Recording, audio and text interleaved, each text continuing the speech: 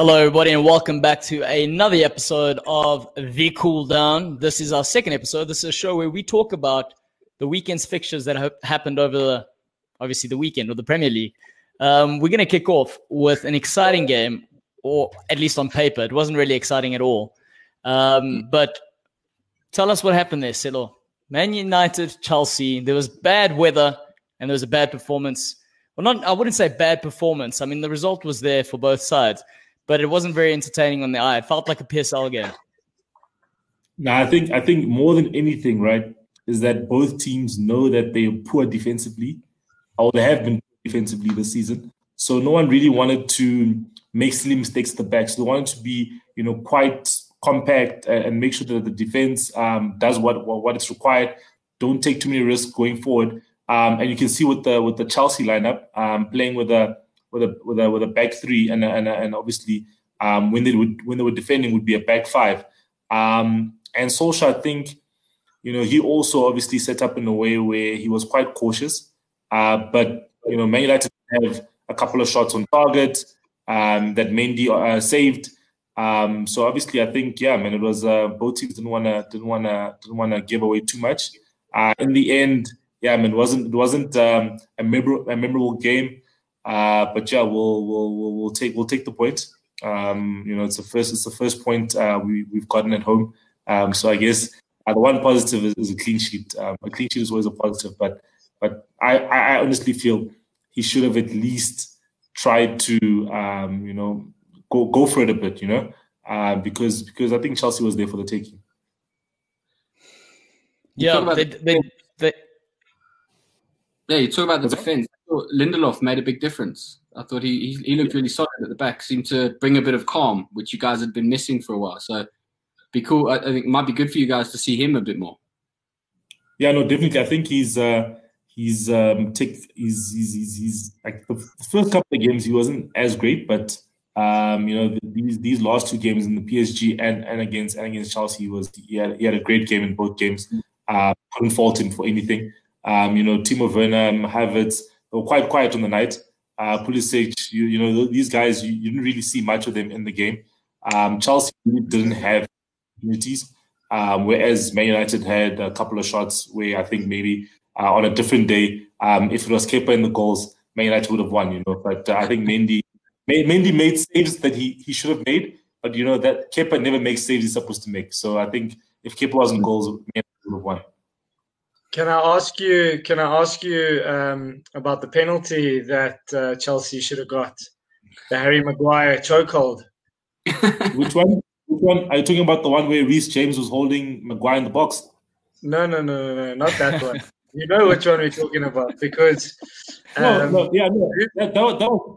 a stone penalty. That should have been a penalty. You can't be grabbing a person around their neck in the box. That should have been a penalty. VAR again has had a howler. Like literally, the ref didn't even go review it, which is even worse. It should have been a point where he should have told, "Hey ref, please have a look at this," and then the ref should go to the monitor and then have a look and make a decision for himself if it's a penalty or not.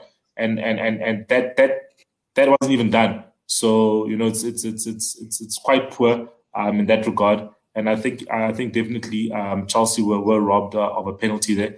But similarly as well, I think the media hasn't reported on the Reece James holding Maguire in the box as well. So Maguire actually posted on his Instagram story where he was being manhandled in the box by Reece James. The media has conveniently forgotten to shed some light on it. You know what I mean? But the cameras couldn't even pick up Reece James's arms because Harry Maguire's head's so big. So I think it was just in the way.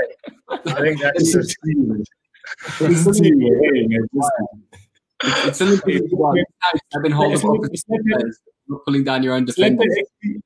Slaphead actually didn't have a bad game except for that challenge. He was quite assured, but people were saying that he thought that Azpilicueta was someone in Greece. But I think both sides were both sides defended well, but also neither side was hugely tested. Like I expected United to have a big problem with the pace of Werner and Havertz up front. I really thought that was. I mean, fair play to Lindelof and Maguire. I think they did a good job, kind of positionally, and they read the game very well. But I think that Chelsea and United both didn't really throw everything they could up front and didn't really test each other's defenses very well. Because there was a moment at the beginning where Mendy also had a bit of a mix up, bit of uncertainty, and he recovered very well. Did some really and he had a good, very assured performance, which I think Chelsea would be well. I think both sides didn't really test each other's defenses as much as you would have expected for a fixture like this. Although that said, maybe a draw was exactly what both teams would have preferred, because I think if either side had lost, it would have been a huge story. United in particular, I think if you guys had lost this game, it could have been a big issue for Solskjaer. I think to Matt's point there, it's interesting because of how the Premier League has gone up until this point. We thought there was going to be another roller coaster. Both sides haven't been defending well, but it was just one of those where both managers just thought, points better off than, in the long-term scheme of things, point towards both teams is far better than one of them actually going for it and losing all of it. So, sorry, Nick. No, I think it's just quite ironic because I think we thought there was just going to be goals, and more goals because of the sort of defensive performances. So I think if there's a positive for both teams, it would be that. Nothing really to write home about going forward, which is obviously something that I'd look to sort of kick on in the next game. But I think if there's a positive out of it for Frank and for Ole is that they kept a clean sheet against one of the top six, and a clean sheet doesn't really come around that often in season 2021. It's I think if you are to kick on, that could be it now for Man United. Tough game next against Arsenal, so it will be interesting to see how they fare. And I also think good form from De Gea. I mean, in the PSG game, he pulled off some amazing saves, and it seems like it's been carrying through. So he's going to be a huge piece for United in whatever they get out of the season. If he can keep his form and actually be the De Gea of old, then United have a chance at anything, really, or at least in the top four.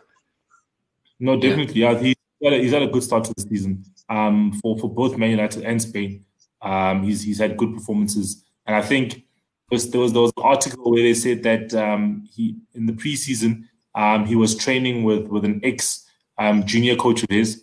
Like they met up and whatever, and he was training with him. So, and also obviously with Dean Henderson coming in, he knows that if his form drops a bit, that Dean Henderson is there to take his place and to play for a considerable amount of time. So obviously he had to up his game and be at the standards that he set before.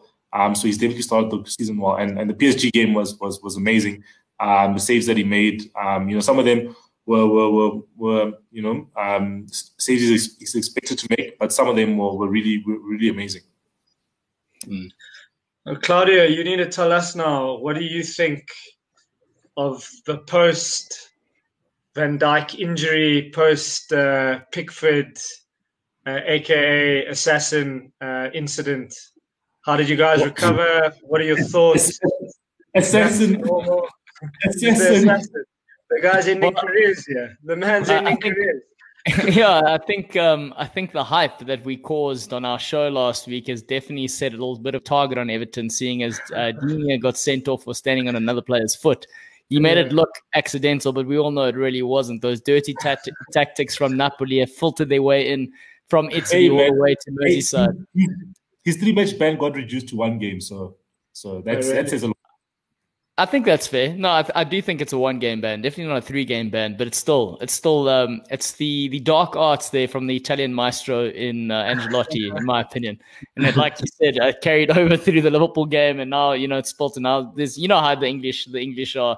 If there's enough hype, then they start nitpicking. So it's good. It's good that the focus on Everton. It gives them some pressure, and they see if they can handle the pressure. And apparently they couldn't on the weekend. I know we're talking about the Liverpool game now, so enough about those scoundrels.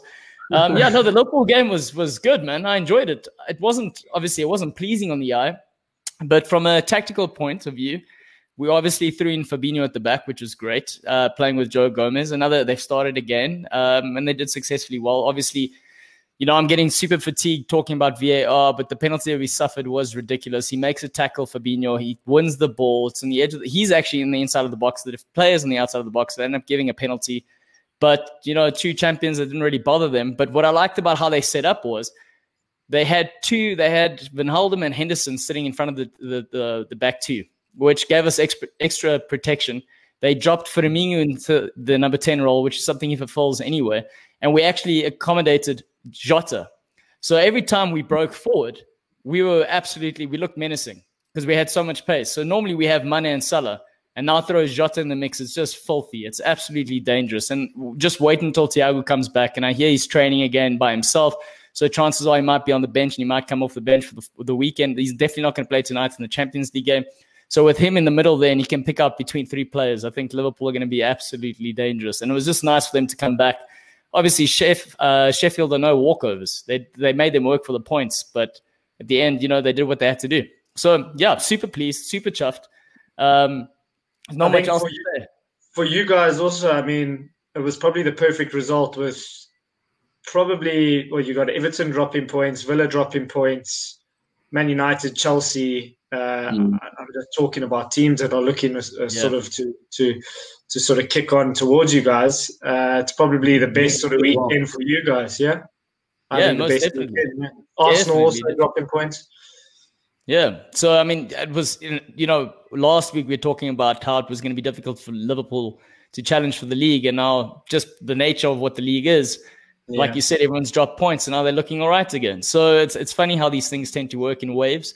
And in Liverpool's case, it was a quick wave. It was a little bit of a blip and it seems like they found their feet. What I'm really excited about is that Jota is the first player since Mane to score 2 goals at Anfield consecutively since 2016. So, like I said, we've got a lively player there who's got a high ceiling that he can reach. And if he's already giving us so much in terms of work rate off the ball, in terms of on the ball, in terms of runs in behind. So it's just a beautiful option. Like I said previously, is that Divock Origi used to be our B plan. Now we've got like a C, D, E, F, G plan. I mean, tonight's game, there's probably going to be a big rotation against the Danish side that they're playing in the Champions League. So super stoked, super excited. And I don't think this is going to hurt. I know it's just against Sheffield, and I might sound like I'm getting carried away here. But I agree with you in terms of the Jota signing. I think I had spoken early on in this vlogcast is, for me, I think the one thing, if Liverpool were missing something from last year or last season, was a sort of backup front three or an individual who is sort of part of that backup. Because if you look at the front three of City, they can change their front three, and their front three is as good or maybe just slightly less quality than their starting front three. And I think that was something, and you guys were probably fortunate with, you had majority of your front three fit for most of the season. And I think adding Jota is a great signing. And when we get to the Newcastle Wolves game, I think it's someone Wolves are actually missing this season. Definitely. To be honest with you. Yeah, and I like that point. I like that point that you're saying. And, we placing a lot of emphasis on Jota here because he's kind of come out of nowhere a little bit. Yeah, he's come out of nowhere a little bit. Obviously, people know of his potential if you followed Wolves and, but no one would have necessarily expected him to make the jump to a big side like this and show the potential that he's doing. He's currently, his confidence is high and he's doing well. But what I'm excited about as well is we do have the likes of Minamino. We do have 1 or 2. Shaqiri, he didn't leave the club. So we do have other options, whether it is to come off the bench or not. And the reason Bobby here is my background tonight is he did finally score a goal at Anfield. So it's been a while. But one of the your sound is on, Wonga. So welcome to the show, ladies and gentlemen. We've got Wonga. He is having some technical difficulties. No, it's just this luck. I mean, they don't let us score a goal. VAR, now it's all pulling through to me this side here. Just a bad weekend for Arsenal. Jeez. And your sound sounds like you're a pilot ready to take off here, but it's good. You're ready to take the show on a new level, new heights. But so Bobby's facts in terms of, or his stats rather, in the game on Saturday, he covered the most mileage. He played the number 10 role and he had 42 touches. So to the debate we constantly have between Celo and I, it just shows that how versatile a player like this is. And when a player like this, who is a number 9, who plays a number 10 role, can do this, it does give the team another option, determining on who they play against. So, yeah, so we got the numbers, we've got the players, and it's looking good from a Liverpool camp perspective.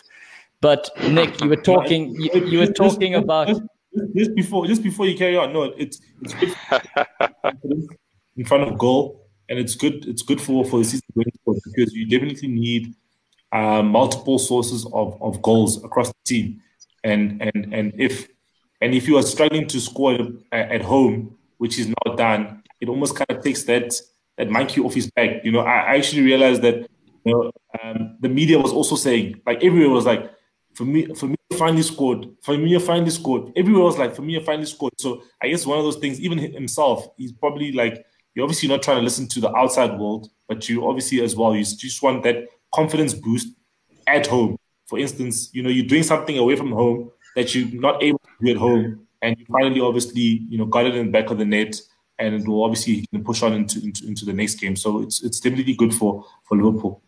Yeah, most definitely. And I think even towards the end of last season, when he was getting pulled off the field by Klopp, he would then have moments heart to heart on the training ground and be like, coach, I'm sorry, I'm not scoring goals. And Jurgen Klopp, he literally came out saying this to the press. He said for him, he didn't even register that was a thing for him. He said, despite all the noise that was happening, he's like, Bobby isn't necessarily there on the field to do that role, because he brings the other 2 players into the game who do get the goals.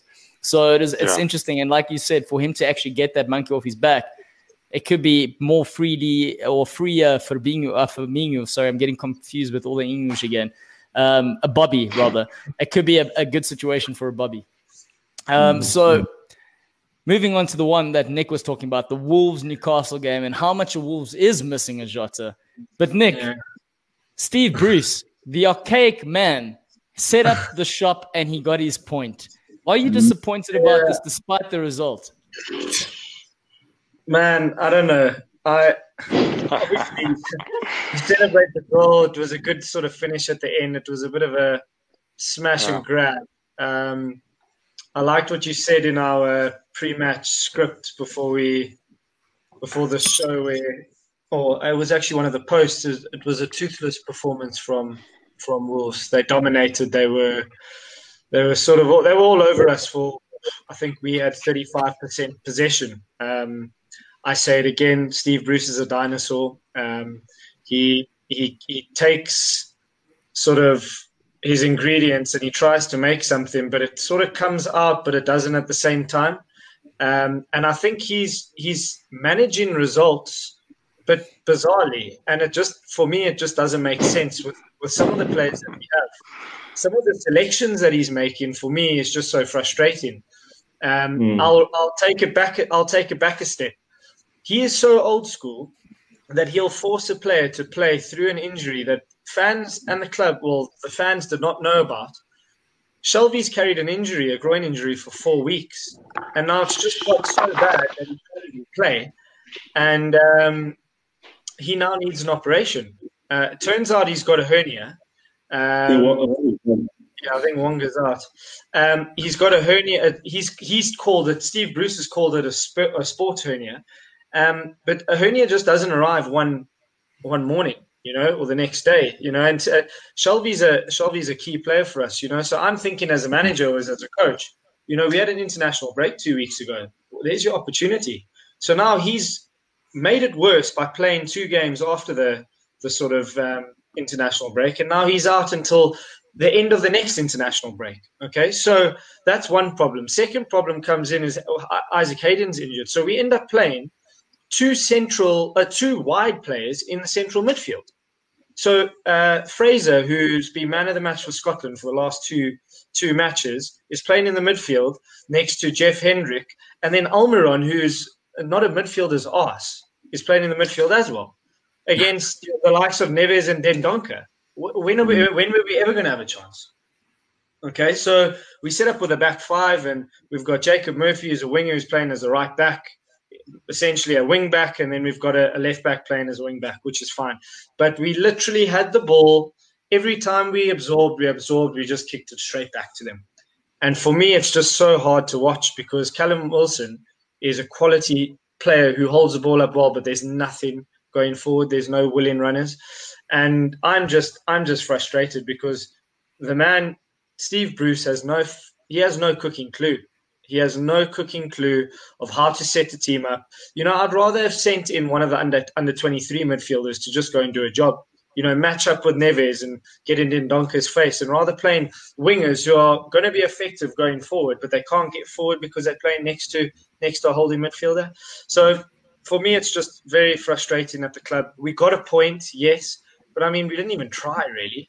That was a smash and grab. Good finish in the end. Jacob Murphy, I don't know if you saw his interview. He said something. Yep. A bit of research. The weaknesses of Rui Patricio that he doesn't go to the ground. Yeah. No, yeah, man. Patricio is more worried about the post than he was about saving the ball there. No, 100%. Yeah, he didn't put his body on the line at all. But, I think frustrating, we should have lost the game fair and square. I mean, the right result wasn't a draw. But I guess you earn your luck. Maybe they worked hard. I don't know. It's a weird sort of time at the minute. One thing I'd like to say is, I mean, it just shows you that.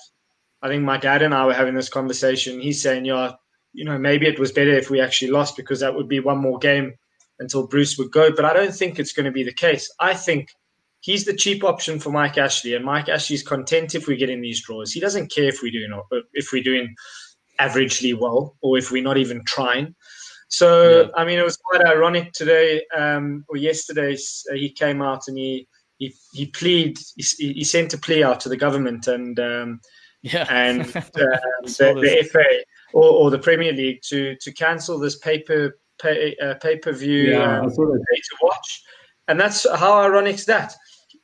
I'll give you a quick fact that actually pisses me off.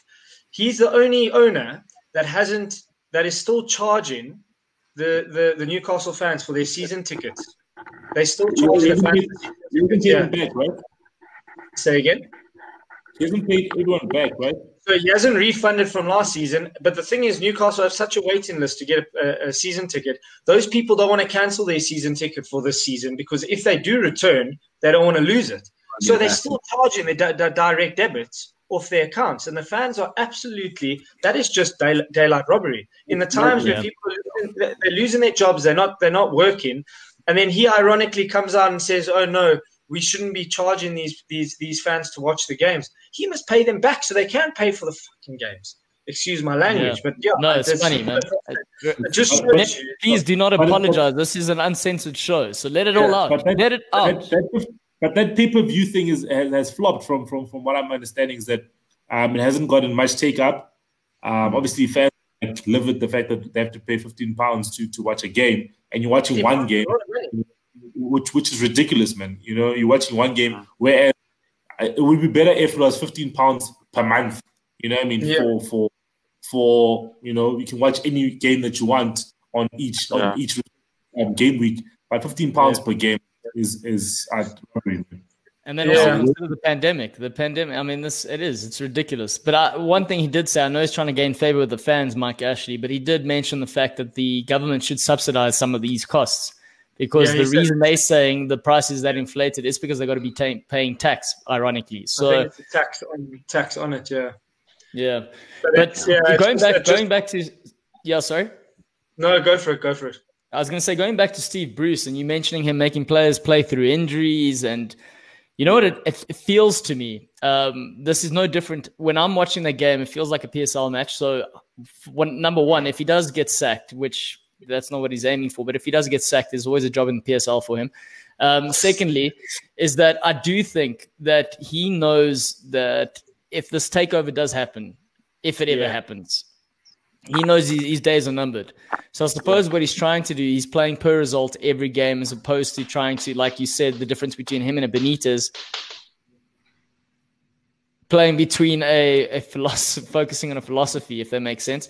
So he's going to play players and he's going to push them regardless if they get injured because he knows his days are numbered. So he knows his Premier League record is on the line, and he'd rather talk about the record that he achieved at Newcastle as opposed to the greater good of the club. And I think that's where he's at. I understand from a manager's point of view, and I said it actually at the end of last season, will I set up against Man City in a defensive way when I've got a squad makeup of Newcastle? Probably would, because ideally your sort of career is also on the line, and your reputation. You don't want to lose 5-6-0 when you could actually just lose 1-0, 2-0, and possibly get something out of the game. You know, so I do understand from the coach's perspective.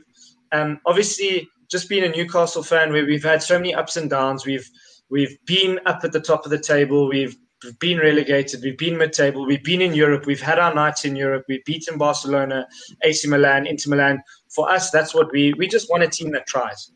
And it was interesting, Kieran Dyer, I don't know if anyone remembers him, but he played for England and Newcastle, and he said, as a fan and as an ex-player, he said, the takeover needs to go through, even if it's not the big money, big oil money, but someone needs to come in with just a bit of ambition. And it just shows you, Everton, with a little bit of ambition, they fight in. Look at Leeds, with a little bit of ambition, they fight in. Villa, the same situation, you know. So Wolves, and actually the list actually goes on, and that's what's so frustrating. Even Brighton. Yeah, and you know, there was a commentator said something last night while I was watching the Spurs game, and he said, "You know what? I think it was Martin Tyler's assistant. I can't remember who it was, but he had said, right now in the Premier League, if you're not spending money, you actually just if you're spending money, you need to spend money to stand still in the Premier League. Yeah. So essentially, what he's saying is, you got to spend big to actually go and progress. So if you're not spending, you're just retracting completely. So it's like I said, it's ups and downs. I think we're playing Everton next week. Maybe it's a good time to play them. They're a little bit. They've got a few suspensions. Possibly get a victory there. I don't know. You never know. But it's just another day in the life of a Newcastle fan. So I want to ask you this though, Nick: is if a takeover does happen, and you know, there are two scenarios to this. There's one scenario where a Saudi, an example, if the takeover had happened, and there's a shitload of money involved. Yeah. Who would you then want to come in? And then there's the other option where if someone just takes over, but they're not obviously as wealthy, then what would your second choice be? Yeah, to manage the club. I think just looking right now at who's available, I think Poch is a no-brainer. If I'm honest with you, I think he would only go to a project that excites him. And then you would just have to maybe look. I think an Allegri was touted at one stage. You know, I just don't know with these foreign coaches who haven't coached in the Premier League who would potentially, you know, understand the Premier League and sort of kick on. But who am I to say? These guys have won titles all over the place. I think, you know, if it was a more of a conservative decision, I would look at it maybe Steven Gerrard at Rangers. You know, I think interesting. I think he's doing some good things at Rangers, and I wouldn't be surprised. There's a big thing, and it's just off the Premier League, but Celtic are going for their 10th league title in a row, and his mission is to stop that. And I was on my courses in Scotland, and a lot of Celtic fans, a lot of Rangers fans on the course with me, and all the Celtic fans want is the 10 in a row. If they get the 10 in a row, the thing is, if it stops now, it's only going to happen potentially again only in 10 years, but it's not going to be 10 years. It'll probably be 20 years or 30 years, you know. An interesting point to that is that the Rangers are the only side that haven't lost in Europe this season yet. Yeah. So ultimately, I think he's in the mold of a Lampard.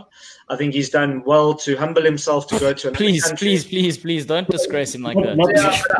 I think they're both going to be good young English managers. And I think a project where he's backed, I think that's a good start.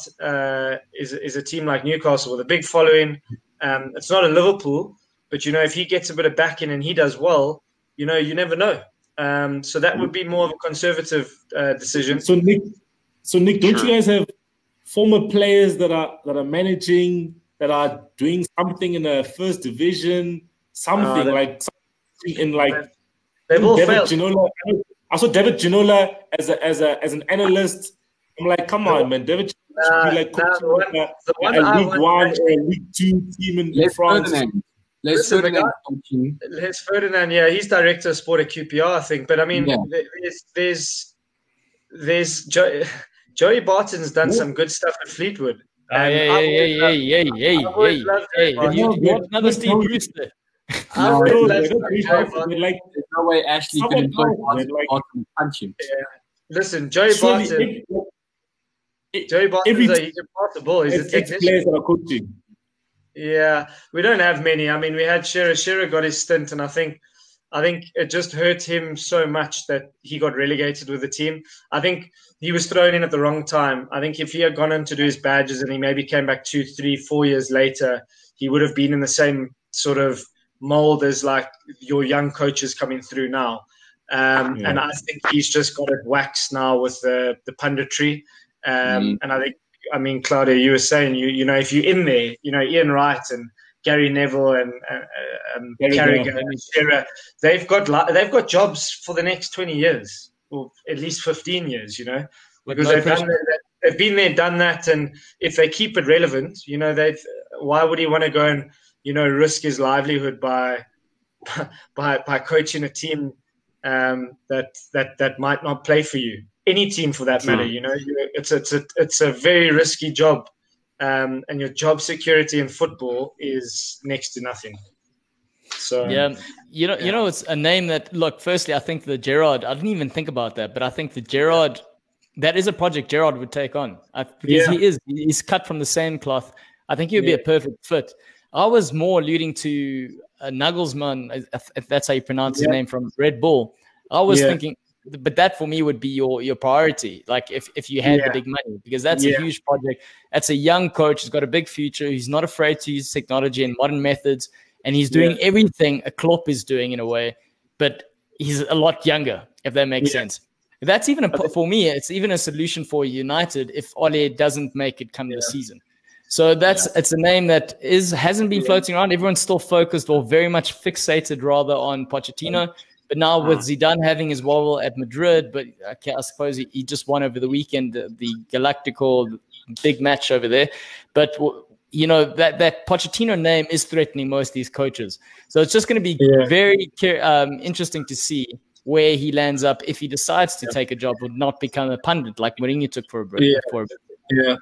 You know, with the Newcastle situation right now, I know the Premier League, as I was logging on here, the Premier League just got served papers by Mike Ashley.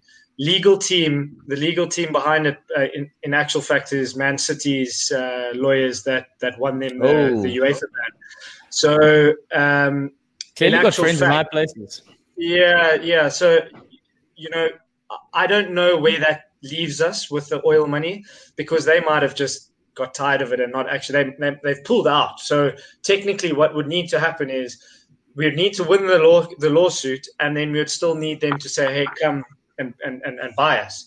So they might have lost interest. I'm not too sure, but I think it's an attractive club to buy. And you know, Nagelsmann, if he had to come in, these modern coaches, if you don't give them everything they want, like you said, they're very technology orientated. They want X, Y, and Z. If you're not going to give them what they want, they're not going to take the job. So these projects need to be very specific to, you know, what the needs of the coaches. And, you know, unfortunately, in Newcastle at the moment is not that. And it would need sort of change of ownership. Is a Man United like that right now? Is Ole getting the players that he actually wants?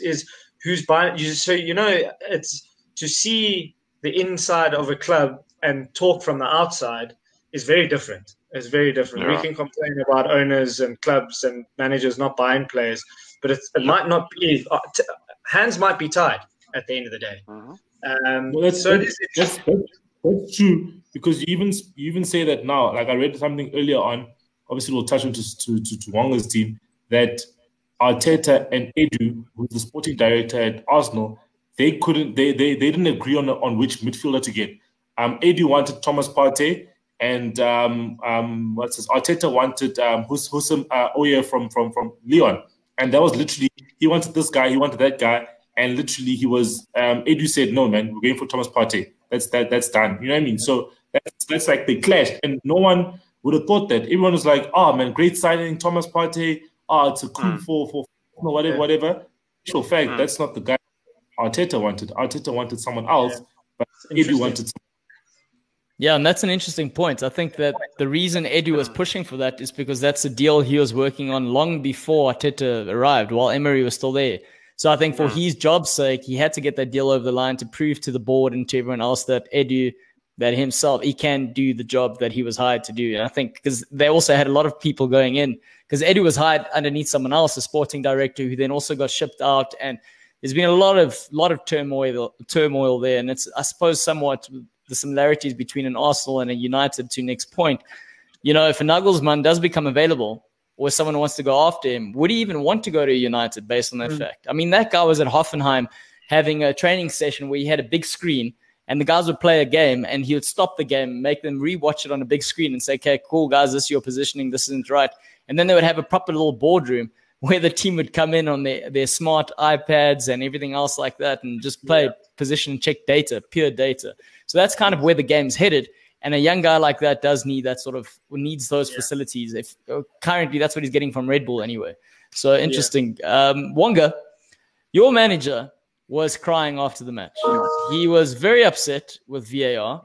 He definitely felt like they were robbed. But there's also talk about him being the new Rafa Benitez. How do you feel about all of this? Yeah, look, I think I agree with him in terms of us being robbed of that goal.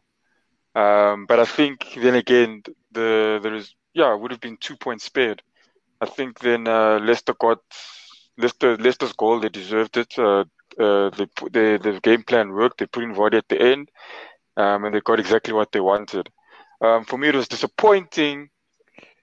I mean, looking at Mustafi came on. David Luiz got. I mean, he's doing well. I mean, since the horrific end to the last season. And when they put Mustafi on, I mean, you could clearly see why this guy's been benched. Vardy clear in on goal. Mustafi should have at least been able to, put a little bit of pressure on him instead of having a clear shot on target. But I mean, yeah, I don't. I mean, you're gonna probably get a draw. Arsenal had many opportunities. Were dominating the game. I think for most of, especially in the first half, were dominating for most of that. And we should have put the game to bed with the other chances that we had. And yeah, I think Arteta we can complain about. I mean, that was clear goal. I mean, what frustrates me the most about the VAR decision was that. If you guys can correct me if I'm wrong, but the VAR, when they show it, it's exactly what those guys are seeing in the studio. Am I correct? When those guys are VAR, that's exactly. Yeah. So what happened was they just show one angle, and that's from the side, and then they just show Xhaka dodging the ball, and then even the commentators agreed. The commentators are like, yeah, that's definitely offside. He's definitely in the way of the goalkeeper. Come halftime, they show the goal from behind the goals. And you see goalkeeper is far. Schmeichel is far to the right. He's moved away. As soon as the ball is about to be headed by Lacazette, Schmeichel is shifted to the right-hand post. Xhaka's all the way by himself on the left-hand side, and the ball gets in. But why have they not checked that? It's frustrating. I mean, every week we're talking about something about VAR. Yeah. The only thing consistent about VAR is how inconsistent it is. That's and how bad the decisions are. And you know, in that scenario, Wonga, it was the fact that the linesman had flagged offside. So and it goes back to the referee making a decision, and then VAR not being able to overturn the decision, and that's kind of what happened in that scenario. The players weren't impeding Schmeichel at all by any shape or form. You know, and like again, this is the thing. I could complain about VAR with Liverpool's game, spoke about it briefly. That's upsetting. But for me in that half, there's another chance. And then there's a chance that reminded me of when you used to play. And I actually watched one of your games once. You went down the wing and you smashed that ball into the box. It was a great header. All the guy had to do was get his head onto it, and it was a goal, immediate goal. And Lacazette had a similar situation, and he shat in his pants when the ball approached his head. And he fluffed it. So if he scores that, this complaint doesn't happen. Arsenal go 1-0 up. Rodgers has to change what he's doing. Doesn't wait for that secret. He almost had a similar approach to what the archaic man at Newcastle normally does. He sits back, sits deep, nice and composed, and then wait for the right moments. And he brought on Vardy and it worked to the T. And now Rodgers is a genius and Arteta's crying. So that's the problem. Lacazette for me isn't good enough anymore to be at Arsenal. And you see, even in that sense, Lacazette, he when that ball, now you reminded me. You reminded me with. Yeah, look, for me, I don't agree with the statement that he's not good enough to be with Arsenal. Not at all. I think he is good enough to be with the team, 100%. But that situation there, he shouts. He's got a point though. Trini could have made it easy and passed to his feet. There. It was pretty much open. But yeah, he should have put that away with his head, 100% as well. And then with that opportunity as well, I don't know if you guys saw, but it came off his head. And then Fuchs put his arm out. It hit underneath Fuchs' hand. Nah. What are the? You grasping at straws, yeah. Literally, that hits him here. Please respond, Wonga. Please, yeah. Come on, Wonga. Come on. But that can't be a penalty. Wonga, after this match, I'm gonna go check. That's a penalty. That was a penalty. Tell me it's a penalty rather because Fuchs put his foot up or something, man. But not a hand. Like he's a pilot. But yeah, even that could have been. It could have been as well. If you give it outside the box, give it in. But that definitely hit his arm. It's like, why are we not checking that? It was clear. We'll give you the offside. The offside, definitely, I agree with you 100%. It should have been a goal. I tuned into the game. I tuned into the game after the incident happened, and I saw it at halftime. And I was like, Philip, Arsenal not get this because Xhaka is not even next to Schmeichel. There is probably a meter. They're a meter apart, and Schmeichel's on the one side, and Xhaka's in the middle of the goal, and Xhaka literally moves out of the way, and the goal. And it's probably the best thing Xhaka's done, but it didn't work to our decision. But one thing I will say, Wonga. David Luiz's passing in that first half, he was to the T, and Partey did the same. He had the same party trick because that guy can pass a ball, and I think you definitely have a player. But you need to. Yeah. I think we'll talk about the decisions. I think every team's going to talk about VAR decisions this season. It's clear and evident. Ultimately, you needed to put your chances away. And at the end of the day, they've got 1 and you've got 0 and you've lost. So, I think it swings and roundabouts. So, even looking at that game now, moving forward from all those decisions and stuff, I agree with you on that point as well, Nick. We should have put the chances away. Is that watching the Arsenal game, it was a bit boring. I mean, at some points, actually, most of the points in the game. And then, after people are saying that, you're missing Ozil. I mean, they'll obviously say that. And funny enough, now, I don't know if Ozil is playing around with this thing, but you'll see, you've seen him now. He's saying, okay, look, if I can't support the team on the field, if I can't be there on the bench, then I'll support them here at home. And he's busy tweeting like, "Come on, Gunners, you go." One day should have been. So, I think my cousin told me now that I think he's apparently the biggest. I'm just going on his word, but he says he's the biggest followed football player at the moment on Twitter, if I'm not mistaken. I don't know if that's what. I don't know. Yeah, but, that's what Matt's got a theory. You want to tell him your theory about Ozil? Oh, yeah. I reckon you guys got to put into work. So my idea is you got to start a TV show. Ozil and Gunnersaurus just backpacking around Europe. They got to live on 10 pounds a day. Ozil does all the work. Gunnersaurus is just the hype man, You guys can do something else. It's a sponsorship deal. You're laughing about it now, but I honestly think I'm not going to get any credit. But you guys saw it first. When this show goes live, you make sure they call me and I can come in. I think we should let's just approach them from a goal line perspective and get them to do it on our channel. I think that shit will go viral very quickly. Before the Leicester game, Ozil posted highlights of last season's game against Leicester, where he was amazing. He scored a goal. Yes. He assisted one goal, and then he assisted another goal. You know what I mean? When they won 3-1. That's a shame, man. He posted us like, hey, just to warm you guys up before the game, let's show you what happened against Leicester City last season. And that was like a vintage Ozil performance. And it's really sad that he couldn't that game was crying out for Ozil, man. Like Ceballos had such a poor game. And Ozil, if he was on the field, he would have unlocked that defense, man. Like, oh man, it was frustrating. I felt frustrated. I felt frustrated as a football fan. Arsenal lost their season when they rolled over against City. They were building such momentum up to that game. Then against City, they got scared. They stepped back. They reverted from their strengths, and they seem to have not recovered. They've gone back into their shell. They're not dominating games. They're not grabbing it by the scruff of the neck, and they've got the players to. And it's in a way, in some ways, it's quite similar to Newcastle, where they've got the players. They've got serious talent across the squad, but they're held back by the way they're approaching games. And, you can debate that certain decisions didn't go their way, maybe this, that, the other one. But the truth is, to a large extent, you make your own luck. And, you could look at Liverpool and they had a lot of things not going their way going into the game. No Van Dijk and the ridiculousness on social media making it seem like the dude has died. But then, they made a result against Sheffield. And I think Arsenal man got sniped, boy. I thought that guy's part.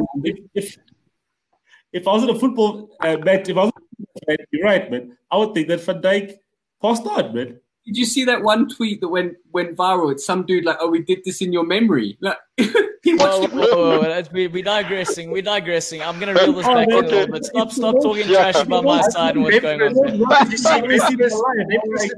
what's going on, man? Like even now, on the weekend, and he does the thing, and he stays very strong. I'm like, stay strong. Like this guy's not like can't play football anymore, or he's dead. This guy's gonna be back. Snapped leg, Eduardo. I remember snapped leg. Who was it as well? The Everton player as well. Was it Gomez? Snapped leg. I mean, Theo Walcott tore his ACL. Theo Walcott tore his ACL, and no one said anything to the guy. No one said anything. This is the world's best defender. Let me stop. Stop. I want to get back to the points. I want to say, going back to what Matt was saying. Matt was to what Matt was saying in terms of Liverpool taking their chances. If we're looking at Mane created 2 chances. Jota scored, Firmino scored, and I'm bringing it back to the Lacazette conversation, saying against Liverpool. And Matt also talking about how the season fumbled towards the City because they kind of just rolled over and died against City. But if you go into that Liverpool game, we had those chances. If he takes those chances and they come away with 3 points from Liverpool, that momentum carries on. Then they don't get so shy when they take on a City, and that result builds up momentum. So coming back to Lacazette again, now you've lost another 3 points. He has a chance, and not a bad chance, a really, really good chance. He doesn't take it again. And this is my point where I'm saying for an Arsenal, if they want to be the Arsenal of old, an Arsenal that is challenging, an Arsenal that is winning things, and Lacazette for me has too much attitude, for my opinion, as a player when I'm looking at him. I think he's all about the glamour and he's not about the graft. And that's where I'd rather have a guy like this over my shoulder than have a guy like him in the side. At least I know he's going to be the guy who runs the most on the field. You like slating some players, but for the benefit of Bobby Firmino. You can slate this isn't for the benefit. This isn't for the benefit. It's just for the fact that he's clear. He's clear in sight. I can compare him to someone else. I like rather say I'd rather have Eddie Nketiah starting. Just say that. I have said that before on the show. I have said that, and I'd rather have Callum Wilson starting for Arsenal instead of Lacazette. Come on. Do you know? Touch me, bro. Touch me, bro. I like the point. And listen, I was thinking about it earlier actually, because Marcus is right. Because I noticed Nick's not wearing the black and white shirt, but he's bringing the black and white through with the beard. Yeah, it's doing his grow there. It's a nice touch. Yeah, I'm in the grow. Let's see if the chicks dig it. You let us know. I also want to But, say, you guys mentioned no one said anything about Theo Walcott getting injured, but Marcus also brings up a valid point. Like, look where the lad's playing. And also, when he was at the clubs, he was never playing, and he still got injured. And that's why the conversation is very different. No, I know what I'm saying. But what we're saying is, nonetheless, it's the same injury. It wasn't like they're making it dramatic, like the guy died. They suffered all the same injury. People suffered the worst, even more worse than. But here's the thing, though, Wanda. Here's the thing. Yeah. Here's the thing, though. If an ordinary man in the street gets shot, okay, and he goes down. Yeah. It's a sad thing. If Superman takes a bite of kryptonite and he goes down, who's going to talk about it? Everyone's going to be talking about Superman, not the normal man. That's the problem here. The man is at the peak of his game. That's why this thing is so tragic. Nah. Yeah, 6 months. Gomez's ankle was looking behind him. I mean, jeez. And people were sending him messages that I'd understand, like, okay, get better. But that was a bad one. Okay, wait. So before we run off the Arsenal-Leicester game, guys, Leicester now find themselves in a decent position. Do you think Brendan Rodgers can see this through? Do you think they're going to be able to mount a challenge? I mean, realistically, if we're looking at the log, they're in touching distance for the title. But do you think they can realistically land a top 4 spot? Top 7. Yeah. No, I don't think so. No. Everyone's like, yeah. No, it's early days. Like, look at all the other games we've seen. It's been hectic. Like, results are going left, right, and center. It's difficult to predict. I agree. Arsenal let it go at City. I agree they let it go at this match again. But it's beginning. It's still the beginning. I mean, for me, it's a better start. It's a better Arsenal than they were last season. Definitely. There's a 5-point gap between number 1 and number 14, guys. Come on. Let's talk after. And people jumped. Hello, don't be sour because your team's fighting relegation. Okay, please. People are like telling me, "Oh, Arsenal jumped from 4th to 10th." I'm like, yeah, but look at the point difference, guys. This is early days. It's early days. People need to relax. Early days. But Wonga, to be honest, your coach, man, we need to see if he's the real deal, because he's actually what? Our coach. Oh, Ole. Yes. Ole Kune bought a player and put him on the bench.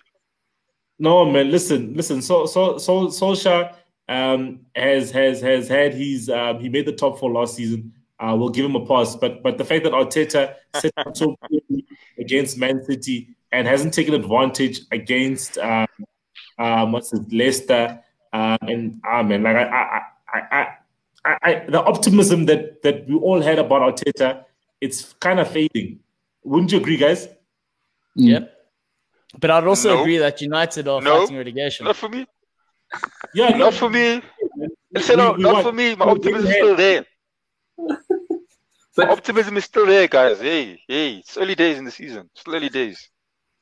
Is it still there, Wonga? Yeah, my optimism is still there. Arteta, definitely. I still think he's the right man for the job. You haven't scored in 2 consecutive games. Yeah, 2 consecutive games. Out of how many?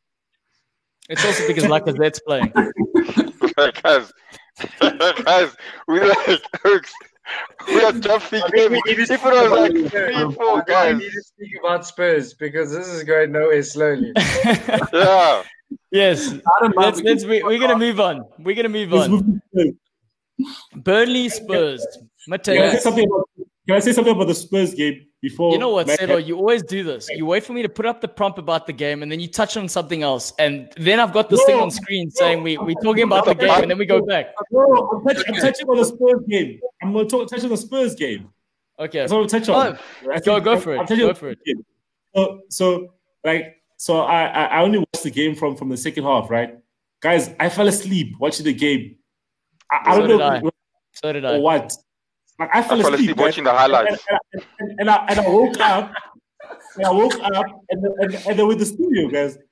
You fell asleep watching the highlights. The same thing. I shit you not. The same thing happened to me as well. I had it on there and I passed out. I woke up. I was like, whoa, they won. And then I saw, it was Kane and Son. I was like, my fantasy team. Oh, amazing. That's good. Okay. Yeah. All right. Same thing. I wake up in the studio and I'm like, wait, how? But yeah, magic. That's the worst. That's the worst because you're not sure if you were dreaming the whole thing either. And then you wake up, you're like, wait a minute, did they win? Did they win? If you're worried that you may have dreamt a 1-0 Spurs Burnley game, you probably need to really think about the kind of life you're leading, because you should be aiming higher with your dreams. It wasn't the Spurs we'd gotten used to over the last couple of weeks, the all singing, all dancing, score 7 goals kind of Spurs. But and so what's the song doing down here? Anyway, sorry, keep going, man. He's looking for any angle that doesn't show the Arsenal shirt. I get it. Oh my goodness! I took from the game were the clean sheet, which we haven't had for a very long time. So that's great, and we did look quite organised. We really looked. You think about a Mourinho side being organised at the back and defensively solid, and we looked that way. The biggest scare was in the first half where Harry Kane did that goal line header, to defend from that corner, and I think also that it was and Mourinho spoke about it after the game as well. It was really clear that the side was pulling together. Like there was a real kind of togetherness about the squad. We had to really dig out that result. It didn't look like a sure thing. And as a Spurs fan, it felt like the kind of game we would lose right at the end, because it was one of those games where we weren't getting the luck with it. The ball wasn't falling for us. We just kept feeling like they were going to score. So to come our way with a clean sheet and a fairly late on winner. And then after the winner, we did a couple of substitutions, and you start to think, given what we've done over the last 2 weeks, like, we're going to mess it all up now. We're 1-0 up. We're going to make a substitution and lose 2-1. So it was a positive result in that sense. And compared to how we've been playing, it was hugely boring. It was not the Spurs that we've been getting used to, but it's a different side to our game. And when you go away to Burnley, you are going to have to play a more boring type of football, because they're very compact, they're very organised. They don't go out and create an open game, which is where we thrive. So it was, in that sense, it was very positive. And it's always awesome to see Kane and Son just telepathically communicating again. They just do seem to really link up well.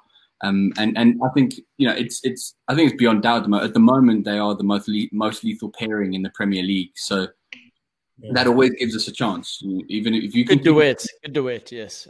Yeah. And if you can see them in a little boy band, like if they had a boy band, they'd definitely be in the front pair.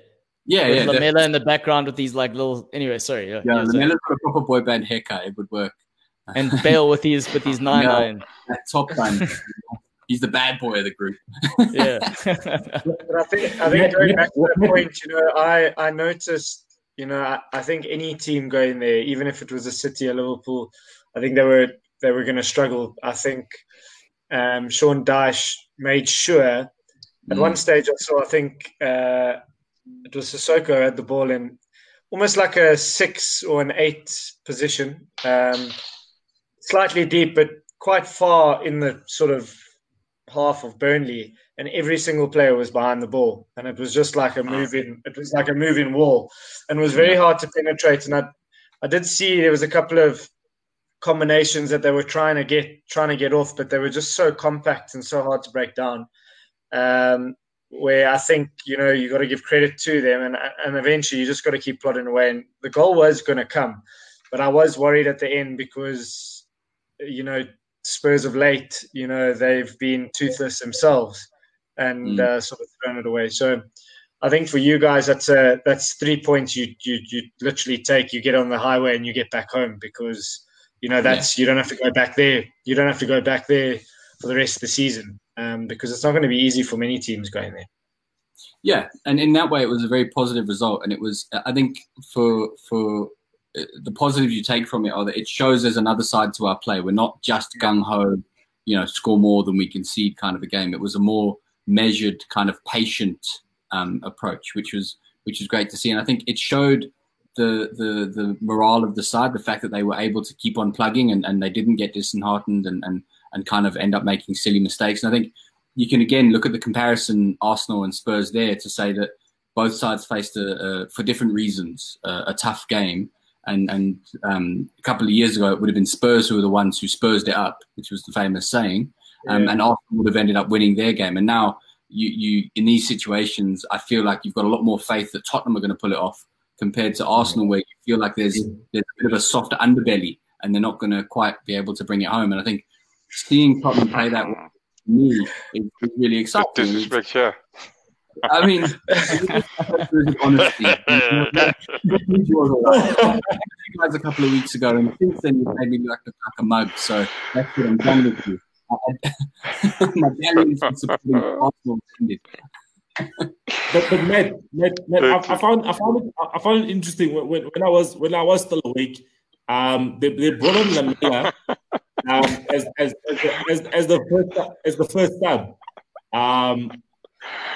So what do you think about the fact that he brought on Lamela as the first substitution instead of a Bale, for instance? And obviously Bale has gotten some obviously some minutes and so forth. So I was quite surprised that he brought on Lamela, because it's not that Lamela isn't good, but Lamela hasn't been what they expected of him, and he's always been, a so-so kind of player. He will give you. Yeah, he's overrated. Say it. Just say it, Sid. Yes. Don't be diplomatic on the show. He's overrated.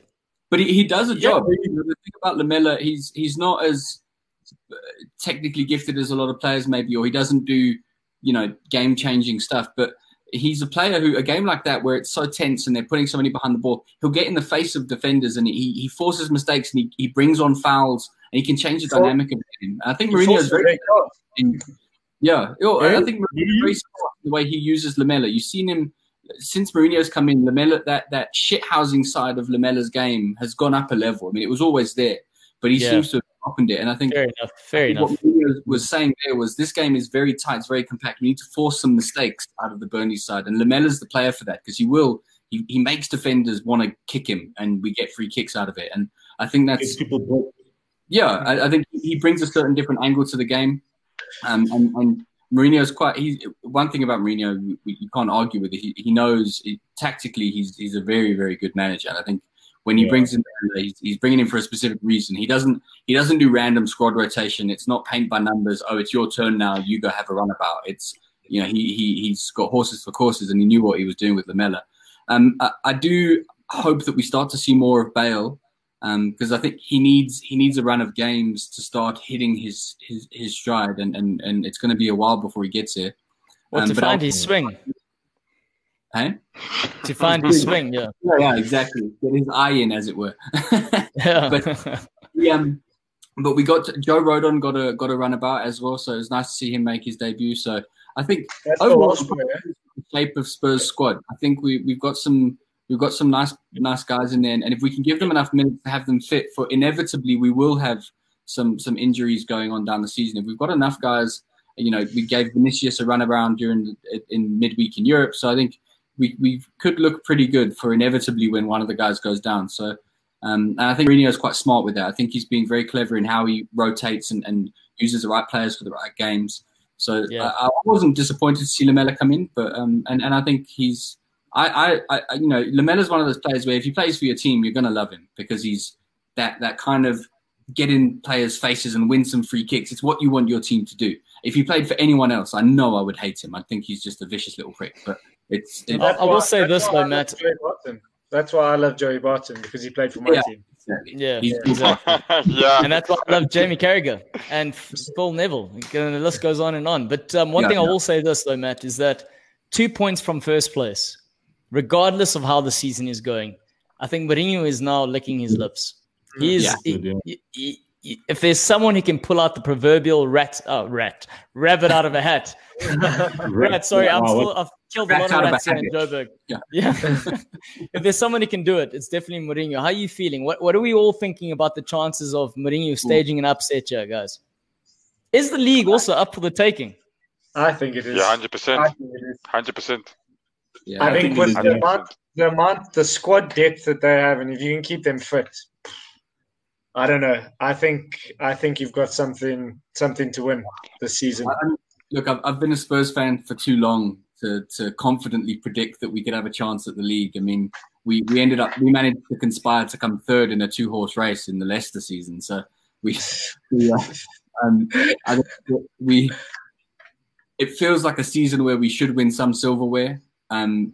probably the most likely would be something like the Europa League or the League Cup. But I agree. It feels like we've got the squad that could potentially be challenging for the title. And Mourinho is the manager who knows how to do that. But there's always that level of uncertainty. There's some very strong sides out there who've got squads that have done this before. For all of our squad depth, very few of Tottenham's squad have gone that far, have won a league. And I think that's a big factor. I think when it comes to crunch time, I think we will have, it will be up to Mourinho to drag us over that last bit. If we're still in the running at that stage, it'll be very much on Mourinho to make it happen. But for the first time in a while, it feels like we should be considered in that discussion. This time last season, I definitely didn't feel that way. And in fact, every season since the Leicester season, it felt like we should have won. If we were going to win the league, it would have been that season. And this is the first time since then that I feel like we should be amongst the discussion. But I've been a Spurs fan for too long to say, yeah, I feel like we'll do it. I mean, it's just, there's too much. It's still a long season to go. I mean, even as Wonga said, there's still a chance Arsenal could end up in the top 4. You never know. No, I know. I know. We'll be there. All right, guys. Before one last talking point before we end this show. Nicholas has asked us: will Man City win today, or can Marseille put in a surprise in the Champions League? Man City, it's a draw. I said to draw. Marseille lost against Olympiacos last week in Greece, playing at home. Dimitri Payet and his gang City to win and get a point or so forth. Aguero's not playing today. I think it'll be a draw. Yeah, it'll be a draw. Yeah. I think he can't afford to drop points or not win. I mean, he drew in the week. Pep drew on the weekend. I think he's going to go gung ho and try and make sure he gets a win. I think it might be comfortable, to be honest with you. Andre Villas-Boas wants to prove a point, guys. Come on, give him something. Yeah, but City's going to win, in my opinion. City win. Wonga said it like 6 times. He's not even elaborating. He feels no need to do that. He's just saying what he thinks, and he's come a long way now. 8th episode. You see how confident this man is. He wasn't saying that last week. He was sitting on the fence. He's changing his mind. Have you had a few beers, Wonga? Wonga doesn't drink. No. He's high on life. But guys, Matt, what do you think? What do you think of the City Marseille game? Sergio Aguero is not playing, and he's also out for the month, by the way. So it's another issue these guys are facing. They just can't get consistent number of players on the field, or consecutive run of players rather on the field.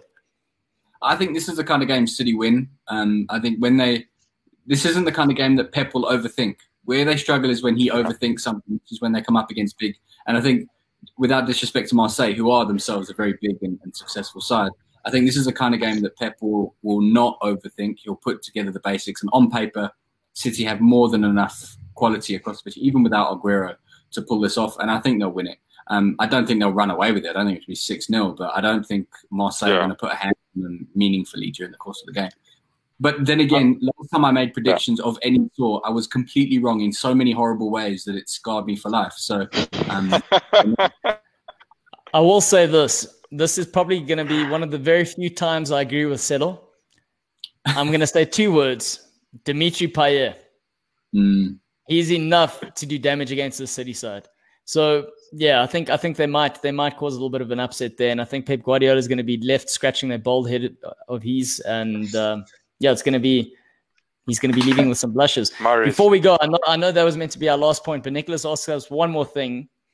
He said he doesn't believe that Liverpool are going to get the championship this year because they're losing far too many points against teams that they shouldn't be losing points against. So what are our opinions, guys? Yeah, everyone is. In my opinion, I think, everyone is. Liverpool, for me, probably is still the number 1 candidate to take the league, to be honest. Just everyone, like last year, Liverpool won by a large margin. They could have dropped 10 points and still win the league. Jeez. I still think so. There's still a chance they can win it. I agree with some of the stuff that Wong is saying is that, with Liverpool, the even losing Van Dijk, right? Cool, you lost Van Dijk, but then you still have Alisson who just came back. That is the major positive. And the fact that they've reinforced in the centre mid with Thiago, and Keita showed some form after lockdown, and then obviously bringing Diego Jota to add on to the front three. I think those additions are kind of like eliminating they're balancing the loss of Van Dijk. Yes, Van Dijk is a big loss, but then you still feel that Liverpool will outscore a team. You know what I mean? They won't outscore Villa, but they'll outscore other teams. You know what I mean? I think there's Mr. Relegation candidate over there. Keep going. Yeah. Yeah, but that's what I feel is that they've strengthened those two areas which definitely needed strengthening. So the Van Dijk part is a big loss, but it will be the Van Dijk loss will make it a tighter race instead of a runaway race. But I still think that Liverpool are the favourites because City as well have big problems, and I think City was the team that we all saw as being the main contender, but they've got issues. So if City didn't have issues, then I would say City would win it, but City have issues. So then who would you say then is the main contender? I mean, you guys are saying obviously it's Liverpool, but who amongst the others will give Liverpool a run? Because we're all saying it's not going to be clear cut, but there are going to be names involved. So who are these names going to be? For me, there's three teams: Liverpool, Man City, and Spurs. I think it's a 3-horse race. I think you've got three experienced managers there that are going to go pound for pound. And I think Chelsea will be the... No, Everton, eh? Everton. Continue, yeah. But they showed, the teams are going to drop off. I mean... That's what everyone said about Leicester. Yeah, but everyone's dropped off this year already. So everyone's proved it. I think Leicester just didn't stop. Everton is Pickford, guys. You must always remember.